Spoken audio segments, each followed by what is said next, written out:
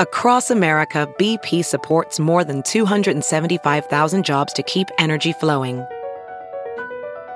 Jobs like updating turbines at one of our Indiana wind farms and producing more oil and gas with fewer operational emissions in the Gulf of Mexico. It's and, not or. See what doing both means for energy nationwide at bp.com/investing in America.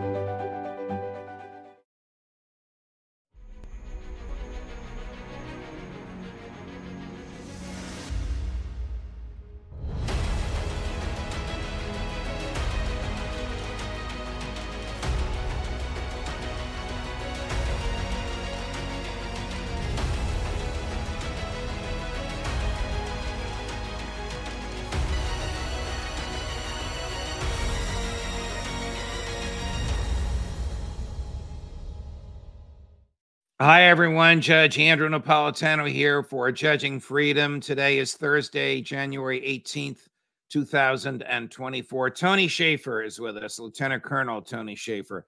What is the essence of Joe Biden's foreign policy, and why is it such a failure? But first this. Judge Napolitano here. Do you know that we the people have reached 34 trillion plus in debt? It's unsustainable and it's growing. Our government is addicted to printing money, and it's not going to stop. And if you believe that, as I do, then you need to understand why gold prices will continue to rise, along with our staggering debt. In this report, called $3,200 Gold, it explains how rising debt will cause the value of gold to rise, and it could reach $3,200 an ounce. Listen to some of the stats that I pulled from this report. They make a very strong case for the likely surge in the value of gold. In 2002, gold was $256 an ounce, and the national debt was $6.5 trillion. Last year, the debt broke through $33 trillion, and gold exceeded $2,000 an ounce. That is a 400% rise in the debt and a 700% staggering rise in the value of gold. And now the debt has hit 34 trillion, and the value of gold continues to rise along with it. It's great information from my friends at Lear Capital, and I encourage every one of you to call today and get your copy of this report. There's no obligation of purchase. It's a free report. It's free education. Call 800-511-4620 or go to LearJudgeNap.com. And when you talk to my friends at Lear, tell them the judge sent you. Tony Shaffer, welcome here, my dear friend. Thank you for joining us as always. You and I have talked about this 100 times, and a lot of our viewers are trying to get a handle on it. What do you think the essence of Joe Biden's foreign policy is? Is it a mindset stuck in the Cold War? Is it an idealistic, however misguided, view of American exceptionalism, or is it just feed the monster, feed the military-industrial complex so they'll finance our reelection campaigns? Joe Biden's national security and his basic understanding of foreign policy is absolutely nothing. Zero. He has zero interest as a person. Judge, what we've seen, and I think why he was picked is because he's an empty vessel. I've met Joe Biden. I testified before him, and I'm of a belief, and I've thought about this. I didn't know you can ask this question this morning, but I've thought about this a lot over the last couple of days. The nature of Biden and where we're going as a nation with people like him. He's another form of grifter, just smarter than most grifters. He has grifted his entire career and benefited from essentially being morally pliable, from actually being the hyper, let's lock them all up guy during the 90s to the guy today who is professing a love for democracy and yet saying everything and doing everything to undermine it. So Joe Biden has no philosophy. He is literally a vessel for somebody. The question is, who is the Joe Biden whisperer? Who gives Joe Biden his points? Is it Jill? And I think Jill has a lot of influence on him. Is it President Obama? I think it's Obama. And then if you take it to that next level, well, who's advising? So I think Joe Biden is the ultimate expression of the left's political folly. That basically they pick people, they run them through. I had my friend Matt Ho on the show yesterday. You may want to talk about Matt a little bit about politics. You know, he ran for Senate in the Green Party. The Democrats sued him. I don't want to get off tangent on that, but I'm just saying that if you look at how they are more of a collective. It's like a hive mind. And Joe Biden is the latest face of that hive mind. So it's not about Joe Biden's philosophy or policy. It's about Joe Biden. And if just watch him, he shifts with the wind. The one thing that he said, and I think he's actually trying to work a little bit, is I think he loved the idea of partitioning Iraq, of just breaking it all up. Right. And not my idea. Matt Ho brought this up to me. So Joe Biden has been on the wrong side of every decision in modern history that I'm aware of. Here's what I'm hearing for you. He's a sponge. He stands for nothing, and he absorbs whatever ideas are around him that he thinks are popular at the moment. Is that a fair summary? Or he's told to say. No, I think he's like, let's just look at a recent example of one of his comments. Taiwan had overwhelming election, had an election in which they returned to power for the first time in its history as Taiwan, the same political power for the third time. They had 2 terms of one president, and the party won again with a different guy. But the theme of the party is anti-CCP PRC. They don't want to be part of China, the larger China. They want to be Taiwanese. And so they voted. It's a democracy. And yet, Judge, what's the first thing Joe Biden comes out and says, who's screamed about having less democracies and more democracies after the years of Trump? He says, we're not for Taiwanese independence, even though they voted a party back in power who promoted Taiwanese independence. Wait a minute. I thought he was talking about sending troops to Taiwan to defend it from the mainland. Now he says he's not in favor of Taiwan independence, even though the people there voted for it overwhelmingly. That's correct. It was in Reuters. Reuters did a whole write-up on this. Absolutely. And so why did Joe say that? Because right. I think someone told him to say it. How bad are things in Ukraine? Is it on its last leg? Yeah, it is. There's no way of putting a happy face on this. I think people at Davos and NATO spokesman and all these other NATO leader, it's like they're literally living in an alternate world. The Russians, I don't know how to say this without sounding pro-Russian. The Russians have won. There's no path forward for the Ukrainian military to return to an offensive. It's just not possible. The numbers aren't there. Well, the Russians now have the option. I'm not that they'll exercise it. I have no inside knowledge. I don't talk to any Russians. Just looking at the tea leaves and looking at the situation. The Russians are going to have the option now in the spring to go back on the offensive, and they wouldn't have to work that hard to do it. There's different assessments of how much Russian military force is involved. I think about 25%. Others are saying as low as 10%. I think the Russians have sufficient military power to take over the whole of Ukraine if they want, but I don't think. It's funny you should say that, and I what I'm now about to discuss, I attribute to President Putin's political skills.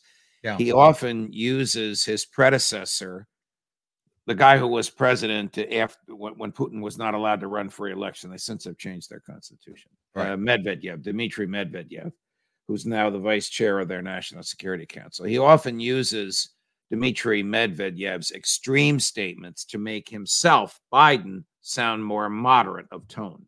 Because today, it's funny you said what you just said, unless you already know what I'm going to say. Today, no, I don't. Today, Dmitry Medvedev said, Kyiv is in our crosshairs. Now, we have never heard that from President Putin. We have never seen an indication of that from their military.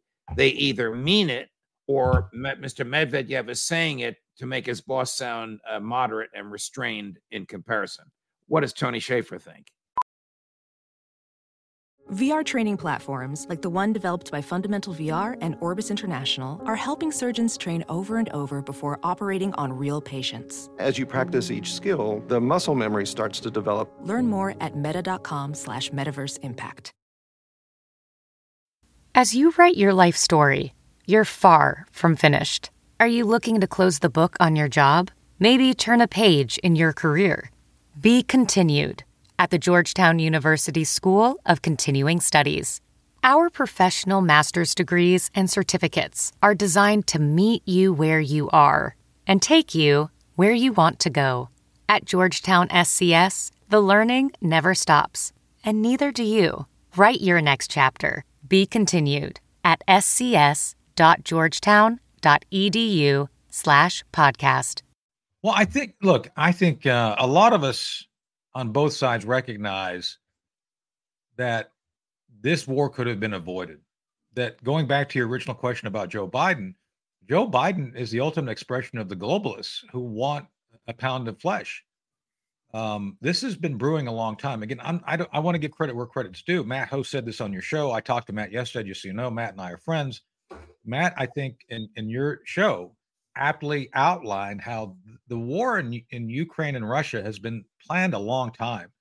There's a lot of folks who were just gunning for that showdown. They really thought that Ukraine was going to be a massive resource add to the EU, and that they could collapse Russia. This was their fantasy. And so Joe Biden, being Joe Biden, was, kind of willing to go along with all that and be the face of it. And that's why everything is so bad now, because to your point, the Russians are feeling put upon. I've done this before. I'll do it again. Mongol, 1237, Ottoman Empire, 1570, Sweden, 1708, French, Napoleon, 1812, Japan, 1905, U.S., that's us, 1918, and Germany, 1941. You're talking about all the invasions of Russia.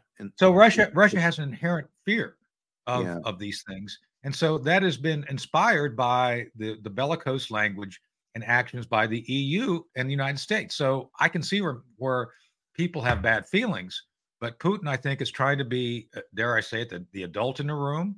We just don't have an adult in the room on our side right now. So, all right, switching gears to Gaza. Yeah, it appears that the Israeli government is about to remove a lot of troops from Gaza. Is this for real? And if so, why? I think they're doing it because Joe Biden is putting pressure on them. Do I think they're doing it for real? No, I don't. You and I don't necessarily share the same views on this, Judge, but I will say this, that the Israelis are doing everything they can to manage Joe Biden's expectations and continue the war. Nobody can really disagree with that. I mean, you could even take that to the extent that the Israelis control Joe Biden through the donor class in the United States. You know that. You're involved in politics yourself. I am. But the thing is, this is the dilemma of even the donor class. The donor class who want Joe Biden to be reelected also have to acknowledge that they have the Hamas caucus within the left. So you put these two diverse groups together within their own little tent, and you got literally people who are ready to kill each other inside that tent. I'm saying that wouldn't necessarily be a bad thing, but I'm not for violence necessarily. But I'm just saying you've got large donors who are Jewish, not saying anything bad, and you got radical leftists who believe that Hamas needs to be supported, and the Palestinians are indeed under siege. So you've got these conflicting groups within the same political tent, and they're about to go at each other. I think it could be a major meltdown just because of the chaos this is going to create. And yeah, Joe Biden is, by all accounts, I don't have inside knowledge. I'm just going with what I've read and see. Right. I think Biden and Netanyahu hate each other. I think there's some real issues because their political futures, their respective political futures, and being successful in those paths, one of the two have to lose. Because for Netanyahu to recover, he's got to be seen as a strong man and prevail. For Biden, he's got to figure out a way to stop Netanyahu and make this Israeli thing go away. And they are in direct conflict, and I think that's why they hate each other. All right, watch this. Chris, I think it's cut number 12. This is Admiral Kirby on when was the last time President Biden spoke on the phone? This is yesterday. When is the last time President Biden spoke with Prime Minister Netanyahu? When was the last time President Biden spoke on the phone with Netanyahu? There has not been another call since the last one we read out. I don't have the exact date in front of me. It's been more than 20 days, I think. More than 20 days. If we were to go more than 20 days without those enormous military cargo planes landing in Tel Aviv with military equipment, the Israeli military would collapse. Am I right, Tony? I don't think it would collapse, but it would be significantly degraded. It would be degraded because the Israelis are committed to doing things as they have to. All right. So the war is going on. The war is going on. They're not going to stop supporting Israel. I think it's genocide. You don't. The war is going on.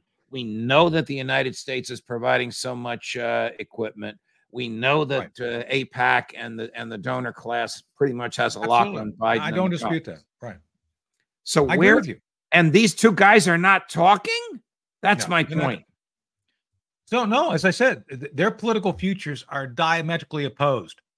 They're literally, to be successful, they've got to pull apart.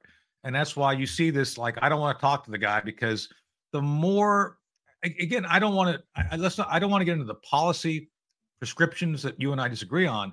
I'm just saying regarding the political posturing that's going on, no matter how you feel about it, it's very clear these two men are going in different directions. Right. And because they're going in such radically different directions with such radically different outcomes sought, they're going to do everything they can to basically ignore each other. They're going to pretend, no, I'm not going to listen to you. And that's why you see this. And the United States is going to continue to support the Israelis. I'm just telling you what I'm not involved. This is a very astute analysis, Tony. Biden cannot defend the war much longer in the Democratic Party, and Bibi cannot afford to end the war, or he gets prosecuted and probably gets convicted. So their interests are the opposite. Right, exactly. And by the way, Judge, one moment, if I could. Back on John Kirby. John, you look absolutely marvelous. You always, it's better to look good than to feel good. And you, John, you look marvelous. I have to say that for John. John is always a snappy dresser.